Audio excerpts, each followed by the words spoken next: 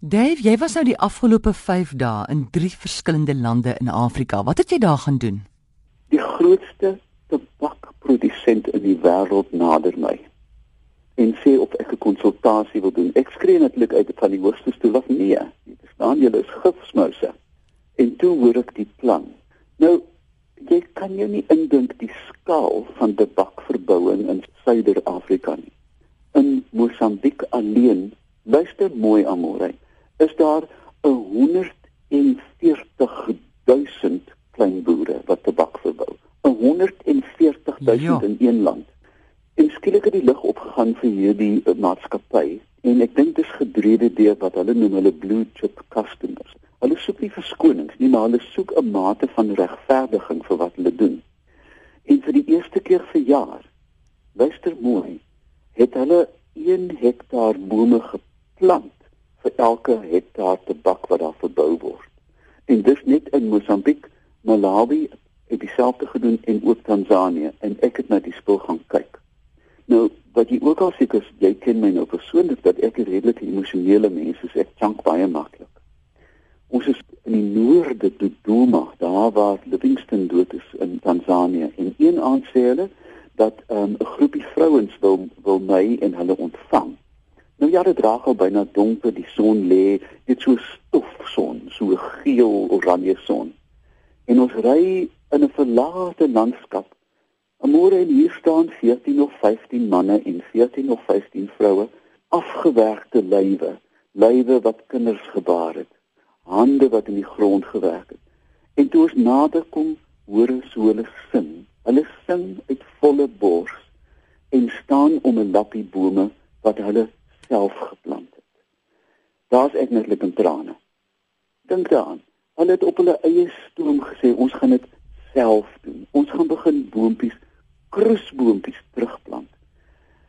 En toe, mettertyd begin ek besef, Amore, hierdie is 'n template vir groot besigheid. Want almal sê vir my, wat kan ek doen? Nou ja, jy weet, ek het mos nou aanbode, maak jy eie stukkie grond heilig. Amore, hier is 'n reusagtige, magtige maatskappy wat besig is om miljoene bome per jaar terug te plant. En dit was my 'n wonderbaarlike teken dat ergens is iemand tog wakker, dat iemand doen iets. Hulle plant natuurlik uitheemse goed soos senna en soos my oupa gesê het, bloggembome, blue gum, blougom, bloggem. Maar dan ook is die helfte van die plan om bestaande, uitgedunde, natuurlike veld ruskans te gee. Dit te beskerm teen vuur, dit beskerm teen beeste en veral bokke, en hierdie natuurlike Nihongo-velde kans te gee om weer asem te haal. En daar's reeds tekens dat dit begin werk. Hier en daar is daar 'n boer, gewoonlik 'n ryker een wat kan bekostig, relatief ryk, om die grondjie eenkant te sit. Wat gebeur? Amore, hulle begin die tou maak van bas, hulle het diarreemiddels uit die blare, hulle het knopkerries. Weet jy, dit is vir my 'n aangrypende poging van 'n bedryf wat ek nou nie noodwendig aan glo nie, maar tog wat magtige voetspore het oor Afrika en hulle is besig om iets te doen. In watter lande in Afrika? Op die oomblik is hulle bedrywig in Mosambiek, veral noorde, Niassa, plekke wat reeds verskriklik uitgedun is. Dan Malawi. Mense vlieg na die meer toe en gaan kyk na die boskasie om die meer.